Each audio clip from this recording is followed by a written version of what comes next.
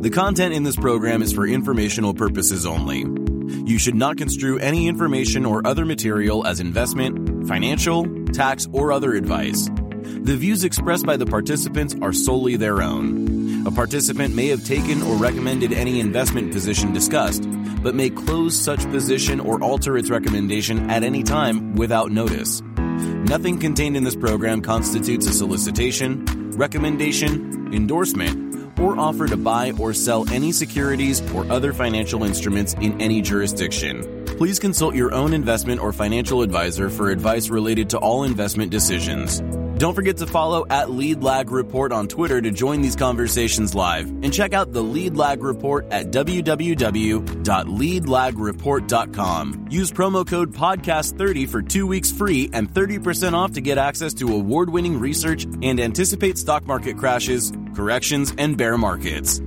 And now, on to our Lead Lag live discussion, hosted by Michael Guyette.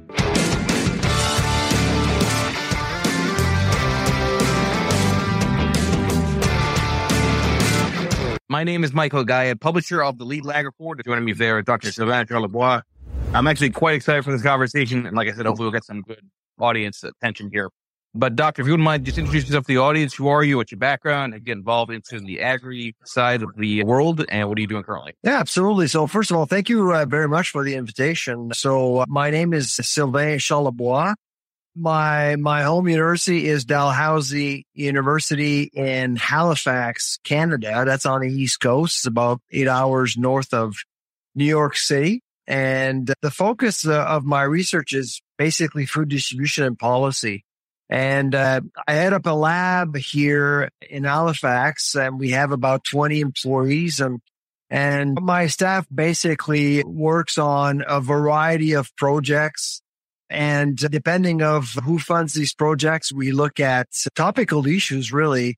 In the last couple of years, it's been mainly inflation, food inflation, obviously, and relationship within the supply chain from farm gate to plate. Most consumers don't or can't appreciate, I guess, how complicated food supply chain economics are. And so our job is to explain to the public exactly how things are challenging across, well, from both ends of the food continuum, but we also try to understand phenomena like why are food prices going up, how trades work. We look at labor issues, interest rates. We look at everything because, as you probably can appreciate, a lot of factors do impact food prices over time. Okay, so there's a lot of different directions to go with on that, but let's maybe clear the air for the audience. When food prices were going up, there was this narrative out there that there wasn't going to be enough wheat because of what was going on with Russia in Ukraine. Is it when food prices rise, is it really an issue of there not being enough food, or is it more a function of exactly what you said, which is more on the distribution side of things that are disrupting the flow of ag? Well, it's more about perceived access, really. Because when you look at what has happened the last 12 to 15 months, access wasn't an issue. Delayed access was, which is why we saw record prices. A bushel of wheat was at $13 US at one point back in June of 2022. And so again, there was a perceived lack of access. And of course, we all know that Ukraine was able to agree with Russia on how to get grains out of ports and into the Black Sea. So that really helped a lot.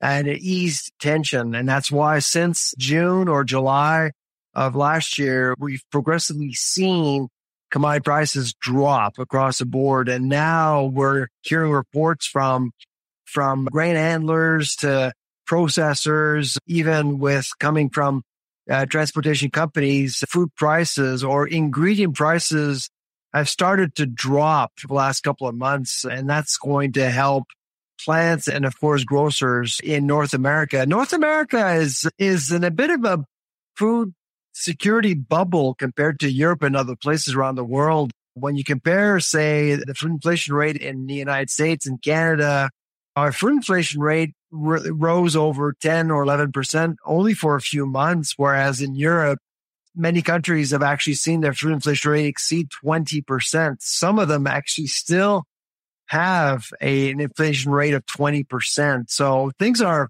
not as volatile in North America due to the fact that we do produce a lot of our commodities and we process a lot of it as well. And both economies, both Canada and US, are highly integrated as well. And that's why often when you see a swing in the market, it's not as violent in North America compared to other places. What are some of the other trends that you're seeing? And I think for most people, the most important trend is there going to be a downtrend in restaurant prices, right? Yes. And I see it here, and I'm in New York myself. It's utterly absurd, the kind of prices that are happening here. But just talking broadly in terms of some of the things that you're noticing as far as if there's going to be an easing of some of these prices, or are we now at a firmly higher level? Yeah, menu prices have gone up, but not as much as retail prices, which is really interesting. And I think both America and Canada are different markets in that regards. In Canada, we are, I think, food menu prices or food service prices were higher than retail for a while. It never happened in Canada. We saw a lot of restaurants close in Canada due to the pandemic.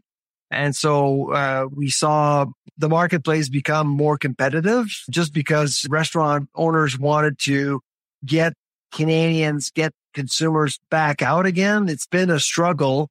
And I know it's been a struggle in many markets in the US as well. But we're not expecting menu prices to rise as much as retail prices. In fact, I was just looking at Canadian numbers today. When it comes to seeing Canadians spend the same amount of money in food service versus retail, we're basically back to where we were before COVID in Q1 of 2023. So 39% of a Canadian food budget goes to food service. That was the case before COVID, and now we're back to 39%. I believe in America, it's well over 50. It's been over 50 for a while, and I believe it is still the case. I wonder if you think that the reset of some of these mortgages in Canada, if that's going to break some of the fervor around just going out to eat. I mean, at some point, presumably consumers have to make choices, and if you're going to be forced to pay a higher interest on your mortgage, that might make you not want to necessarily go out to enjoy the finest dinner. That's a good point. This week, we're highly anticipating the Bank of Canada's decision on Wednesday of this week, and I believe the Fed is meeting next week. So in Canada, there is some speculation that perhaps rates will go up again. And that's really, I think you raise a very good point. My guess is that if rates go up again, it may actually push consumers away from food service, generally speaking. If you have a mortgage of $300,000, amortized over 25 years, and you have a variable rate, you're likely spending $6,000 more a year just to pay for shelter. And that's a lot of money. For food, you're looking at a bill that has increased by maybe $1,200 for the entire year for a family of four. So it is significant, but it's not as significant as shelter. So the raising rates again on Wednesday is quite critical. But unlike the United States, the Bank of Canada is really playing a difficult game here because Canadians are more in debt than Americans. So if our central bank gets it wrong, it could actually be quite devastating for our economy. So because most Canadians owe more debt than Americans, you kind of have to be careful when raising rates. It's not just about economic activity.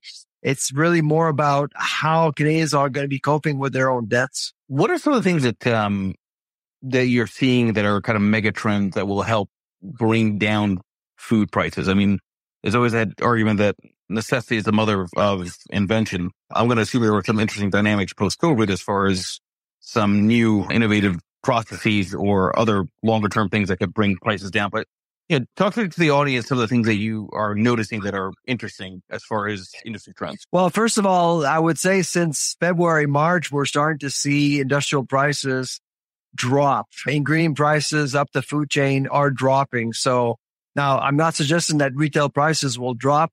Actually, I don't think that food retail prices will drop, but we are expecting the food inflation to drop. The one thing that we're noticing much more so now than a few years ago is that companies are starting to not necessarily step away from the JIT model, the just-in-time model, but they're looking more at capitalizing on the just-in-case buffer, if you will.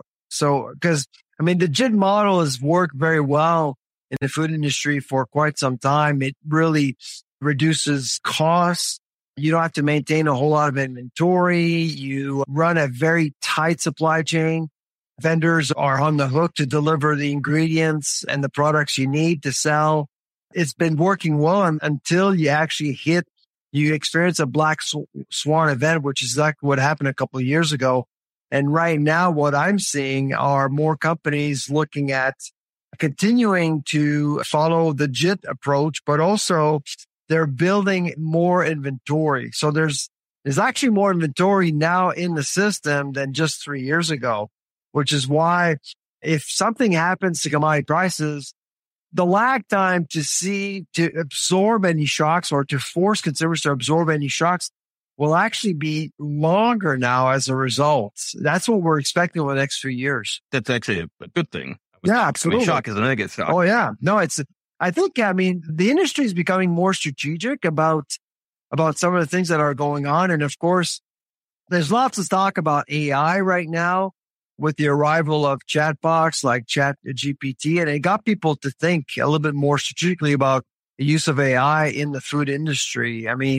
Companies are starting to figure out, well, it wouldn't be bad if we actually can anticipate ahead of time what's going to happen with demand. What if we can predict how many people will follow a vegetarian diet in years to come? It'd be nice also as a food company to know whether or not someone will drop our brand next week or next month or next year.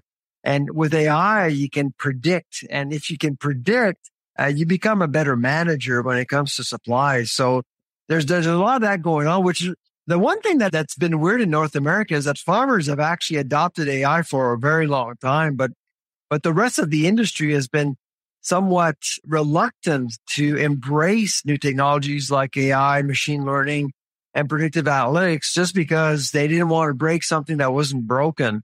But now, because of labor issues, because of what's going on in the market, they're forced to look at new solutions. But I think you said it correctly, right? It's like, it's not that it's new, it's just getting more attentions, and that kind of creates a bit of a FOMO. Well, we got to look at the AI for, managing inventory.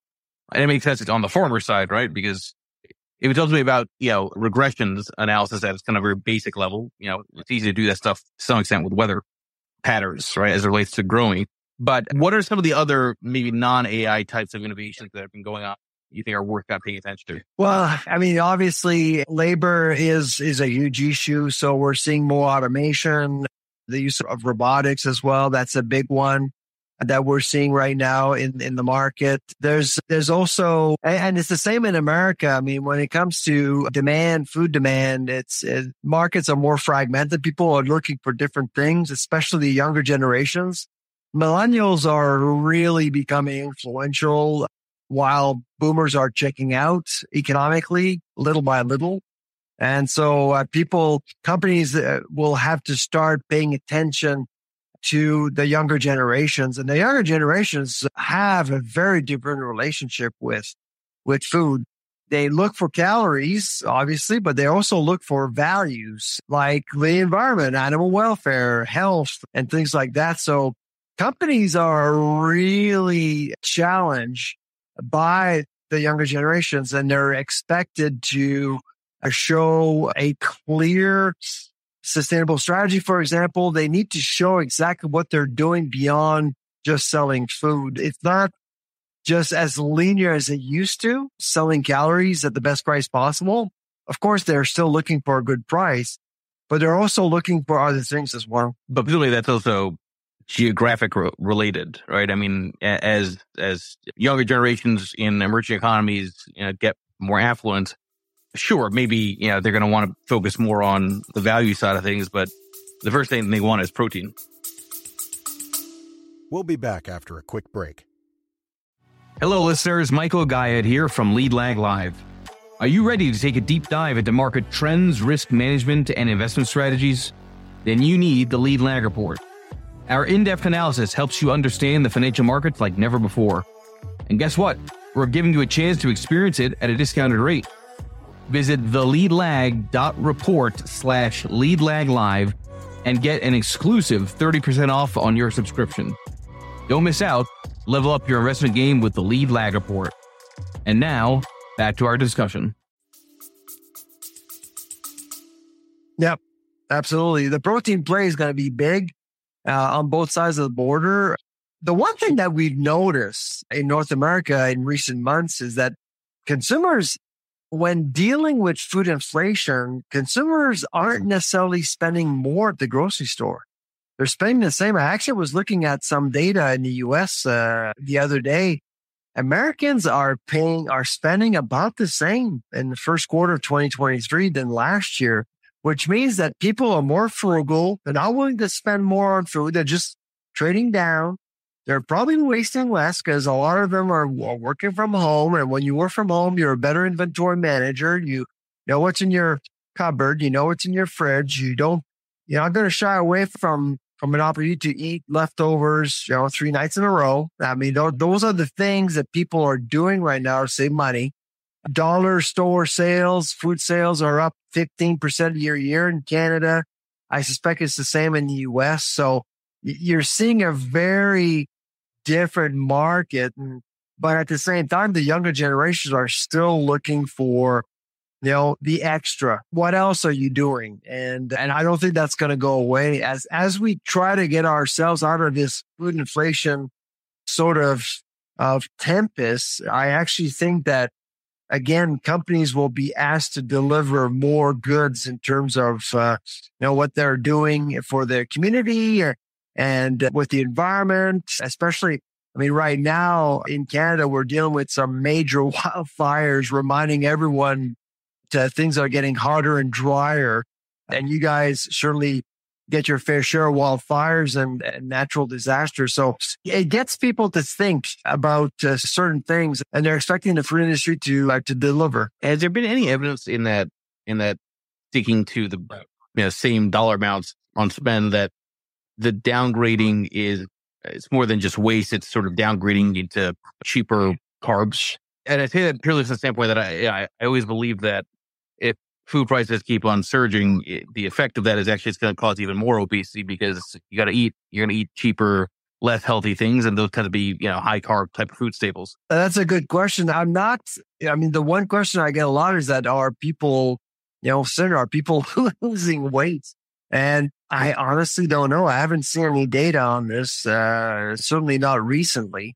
But I'm also not a nutritionist either. So I don't necessarily look at I'll look at what people buy from an economic perspective. But in terms of the quality of the food that people are buying, all I know is that people aren't willing to pay more, which means that organics are really out of reach for a lot of people, for a growing number of people.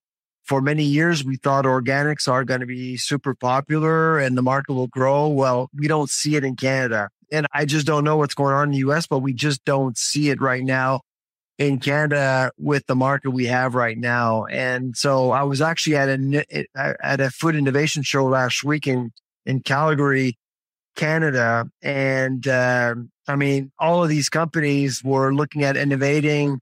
They were looking at delivering new products to the market. And I was telling all of the startups, you got to do it with zero market currency. I mean, people won't necessarily pay more for new benefits for novelty, if you will, because they'll just go back to what they buy, or they'll try to buy a cheaper brand, at least for a while. I love that point about organics. I mean, that was, it's still a big thing in the States. Yeah. I don't get the sense that it's as pervasive as a focus as it used to be because, organic is more expensive. Exactly. Right? So exactly. Your baseline is already elevated. So, it's nice to want to be organic, but, the stomach pains end up overriding, the idea, right, of higher quality type of food. Talk about concentration in the food industry for a bit here. I made it a point that we're in a world where it seems like everything's an oligopoly. Yeah, it's 2 or 3 companies that really kind of drive and run the show. Is there a lot of concentration in the food industry in general, in the distribution side and the food supply side, that could be problematic and maybe result in consumers not having anywhere near as much bargaining power as they used to in the past? Well, actually, America and Canada are two different cases.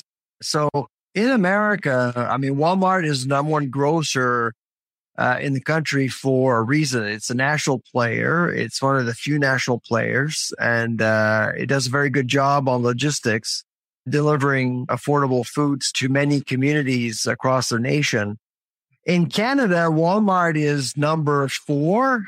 Well, 3 or 4, depending on the number, depending on the data that you look at. But in Canada, we do have a high concentration of grocers. We just have a few players in Canada. Our number one grocer is called Loblaw, followed by Empire Sobeys, which is those are the 2 national players, and followed by Costco and Walmart and Metro. And that's it. That group of grocers will sell to Canadians about 85% of all food sold retail. In America, you have many regional players, which makes things way more interesting, which is why in America, prices are actually cheaper, generally speaking. If you compare prices to Canada, it's not always the case, but generally speaking, food in America is cheaper just because there's more competition. And margins, by the way, are much higher in Canada too. They're double of what they are in America. If you look at Kroger, Albertsons, looking at margins of about 2%, 2.5%. In Canada, it's not uncommon to see grocers reach 4, for example, 4.5. And so those are healthy margins. Now, grocers in Canada are, as they are in the US, are in the real estate business. They're in the financial business. They're in pharmaceuticals. They sell clothing, cosmetics. I mean, that's where margins are really good, because going back to my point earlier about grocers selling less food, they are selling less food to Canadians. Loblaw, our number one grocer, year-to-year sales for food are up 3.1%, when food inflation is actually above 9%. So you can see that grocers are treading water selling food. They're not making money selling food all that much, but they are making money selling other things like cosmetics, precision drugs, clothing, and things like that. Are there certain food staples that are more vulnerable to spikes in price? I mean, I saw on your feed about beef prices are surging, right? Yeah. But are there certain parts of the food landscape that are more susceptible to extreme price swings? We'll be back after a quick break. Foodies unite with How You Dish. It's social media with a secret sauce. Food, the world's first network for food enthusiasts. How You Dish connects foodies across the world. Share kitchen tips and recipe hacks. Discover hidden gem food joints and street food. Find foodies like you. Connect, chat, and organize meetups. How You Dish makes it simple to connect through food anywhere in the world. So, how do you dish? Download How You Dish on the Apple App Store now. I would say there are 2 categories, mainly produce and meat. Because when you think about those 2 categories, there's not a whole lot of processing that occurs. And you're always a drought away or a fire away or a flood away from seeing a spike with one major produce like tomatoes or cucumbers, onions, leafy greens. You're always one recall away from seeing a disastrous month when it comes to inflation. So you see major spike. It's not unheard of to see increases of 25, 30% in a month for certain products in produce.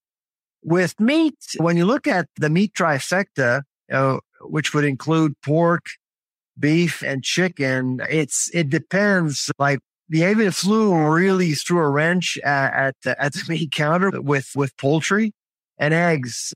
I mean, you saw what happened with eggs in the United States. I mean, at some point, eggs were up 60%. Now they're down, but you can see some major swings. And again, there's little or no processing. There's no transactional cost that could absorb shocks at farm gate. And that's why those 3 categories are typically more vulnerable to swings than other categories in general. How would, and And again, I'm assuming you're at the forefront of this, but how would technology maybe sort of result in more resilience? I'm not necessarily talking about AI, but yeah, it's like, okay, so I haven't heard of it as a thing recently, but there was a lot of controversy, debate around cloning meat, right? For example. Yes. I assume this stuff is still kind of happening on the back end, and it's just not in the media as much as it was before. But yeah, what are some of the dynamics there in terms of just resilience from a scientific perspective to literally clone food when food prices are going rogue? If I may, I have a podcast called The Food Professor. And on my podcast a few months ago, I had Josh Titrick, the CEO of Good Meat out of California. And he represents one of three companies that are about to get approval from the USDA to sell lab-grown chicken in the United States by the end of this year. So they have received FDA approval. It may not be in the news for non-foodie or people who don't follow food news, but it's very much in the news. So my guess is that we're probably months away from seeing the USDA make history in the U.S., allowing three companies to actually sell cultured meat in the U.S., which would be chicken. And that certainly would be an interesting predicament because we don't know exactly how consumers are going to react. We don't know how it's going to be labeled either, retail. Talking to Josh on my podcast, he said that his strategy pricing wise will be to sell cultured chicken as the same as organic chicken, same price point.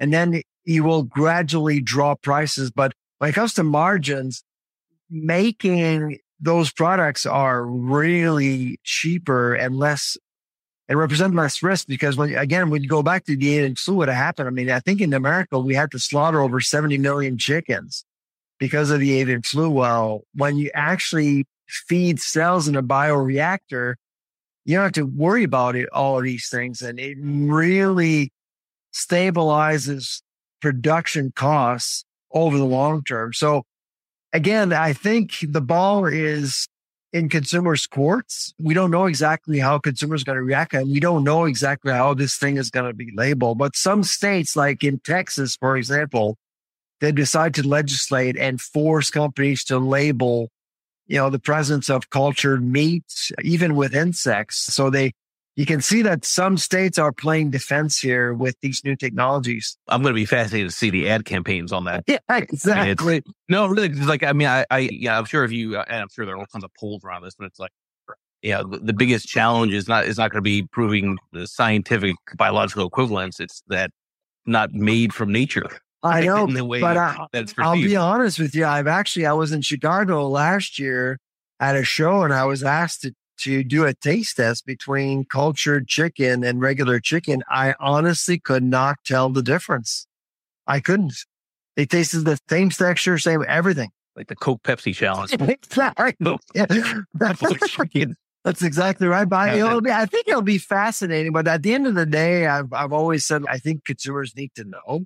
It's up to them to decide what they're buying, just to basically include these products into the food chain without telling consumers would be disastrous. It would go back to this whole GMO debate that we've been dealing with for decades now. I mean, companies like Bayer, BASF, Syngenta, they made a mistake of not informing the consumer. So it's important to inform the consumer as much as possible. So reset the room for the remaining minutes here. Everybody, please make sure you follow Dr. Sylvain Charlebois here on Twitter and check out his podcast as well. If you want to come up and ask a question, click that bottom left mic button. And again, this will be on my own show, Lead Lag Live on Spotify and Apple. I know you wanted to talk about how food interacts with Cold War 2.0 between China and the U.S. And again, I go back to, there was a lot of scary headlines when Russia went into Ukraine and the different things that China was doing, especially on the wheat side of things. But talk through just how strained relationships with China impact food in general, and what are some of the redundancies or resiliencies that are being built in now? Yeah, I mean, I truly believe that we entered the second Cold War a few years ago, and of course that Cold War is mainly involves the United States and China. I think a lot of people have noticed that and would probably agree with that. Now, the first Cold War was very militarized. This time around, it's going to be more about AI and cybersecurity. Certainly in Canada, If you've been following the news in Canada, there's a lot of talk about Chinese interference in our own democratic process here in Canada. We've expelled a Chinese diplomat just recently, sent him back to China. There's lots of tension. And of course, there was this interference over the weekend about Taiwan.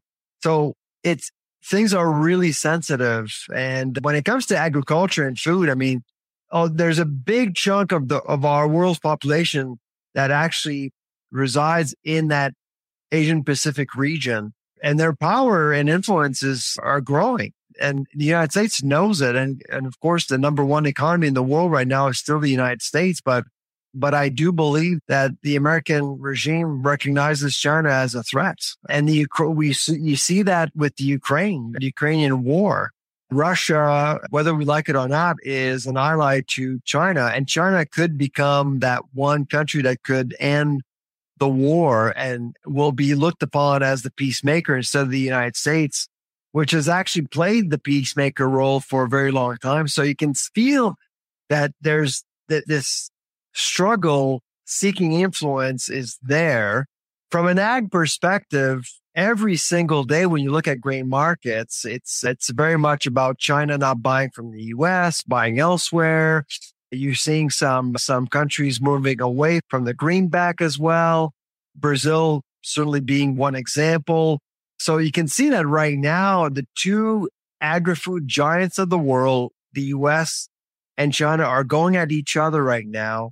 And other countries like Canada are on the side looking at this. And it's not going to be as simple as the first Cold War. We were lucky to pick the winner the first time around, but this time around, there's Europe, the Middle East, Australia, South America.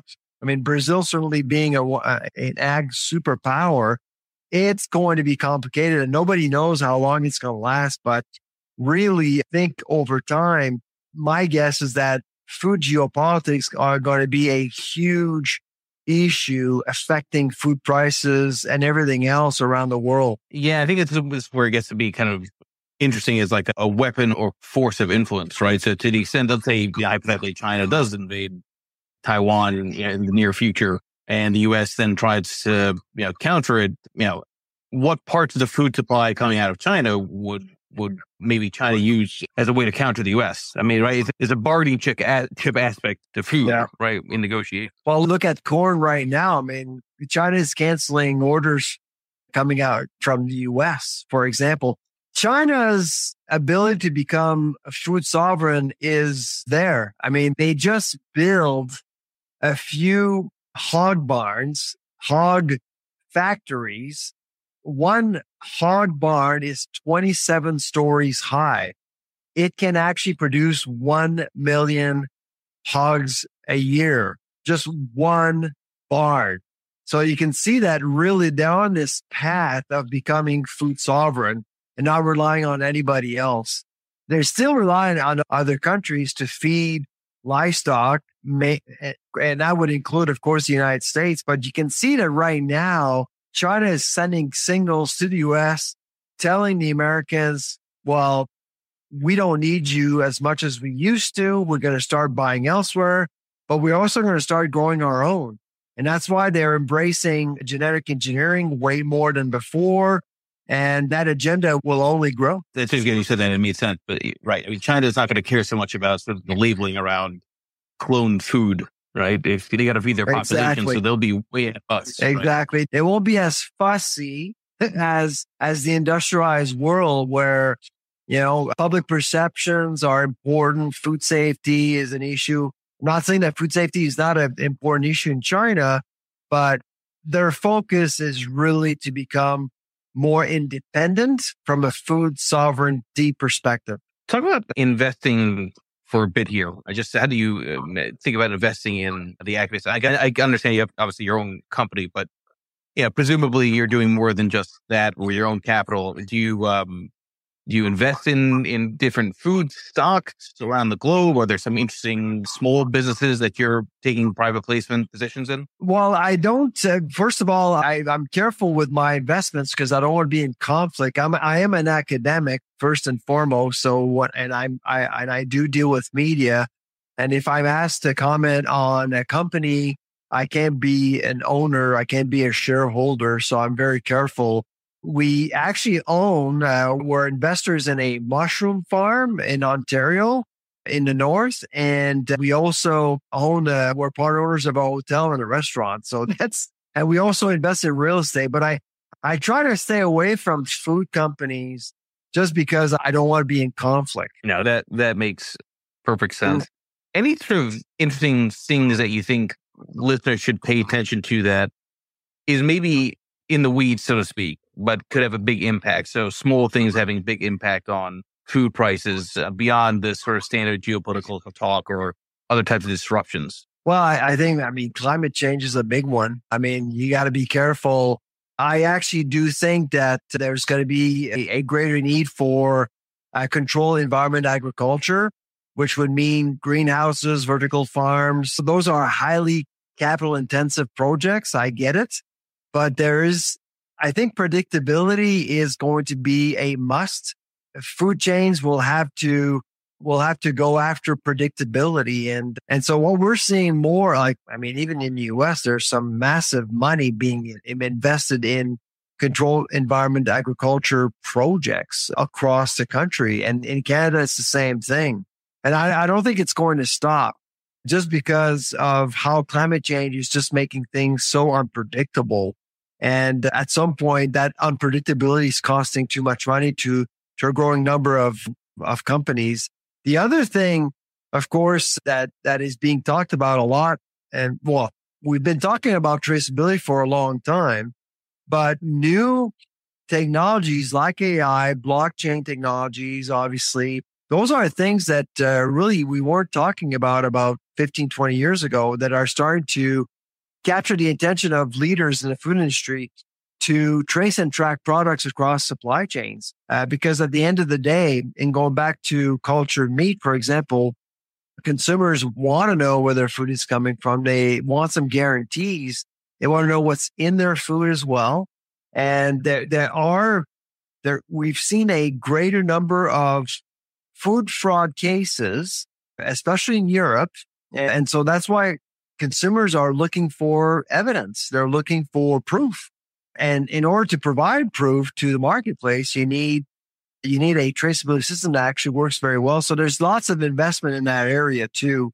There was, I would say, probably 10, 15 years ago, but there's a bit of a renaissance around traceability and new technologies that could actually be used to really make supply chains much more transparent. Yeah, it's fine. I've heard that applied to actually the vintage wine sub-industry, right? So to track and make sure that these kind of old wines are actually not counterfeited in a lot of ways. It's interesting to hear that on the food side. Aside from Twitter, you mentioned your podcast, but where else can people track some of your content? Well, like many people, I'm on LinkedIn as well and Instagram too. So, but I would say that my two favorite platforms are LinkedIn and Twitter. And your podcast, how often is new podcast out? My podcast offers a weekly show. And so every Thursday, our show is released, and it is The Food Professor. And you can find The Food Professor on your favorite platform, which would include Spotify, Google Podcasts, Apple as well. And it's available on all podcasts, on all platforms. So yeah, good place to wrap this Twitter space up. I'm glad we were able to make it work, given some technical difficulties there, but appreciate those that are joining. And thank you, Dr. Charlebois, for spending the time here. My pleasure. You take care. The content in this program is for informational purposes only. You should not construe any information or other material as investment, financial, tax, or other advice. The views expressed by the participants are solely their own. A participant may have taken or recommended any investment position discussed, but may close such position or alter its recommendation at any time without notice. Nothing contained in this program constitutes a solicitation, recommendation, endorsement, or offer to buy or sell any securities or other financial instruments in any jurisdiction. Please consult your own investment or financial advisor for advice related to all investment decisions. Don't forget to follow at Lead Lag Report on X, Instagram, Threads, and YouTube, and check out the Lead Lag Report at www.leadlagreport.com. Use promo code podcast30 for 2 weeks free and 30% off to get access to award-winning research and anticipate stock market crashes, corrections, and bear markets.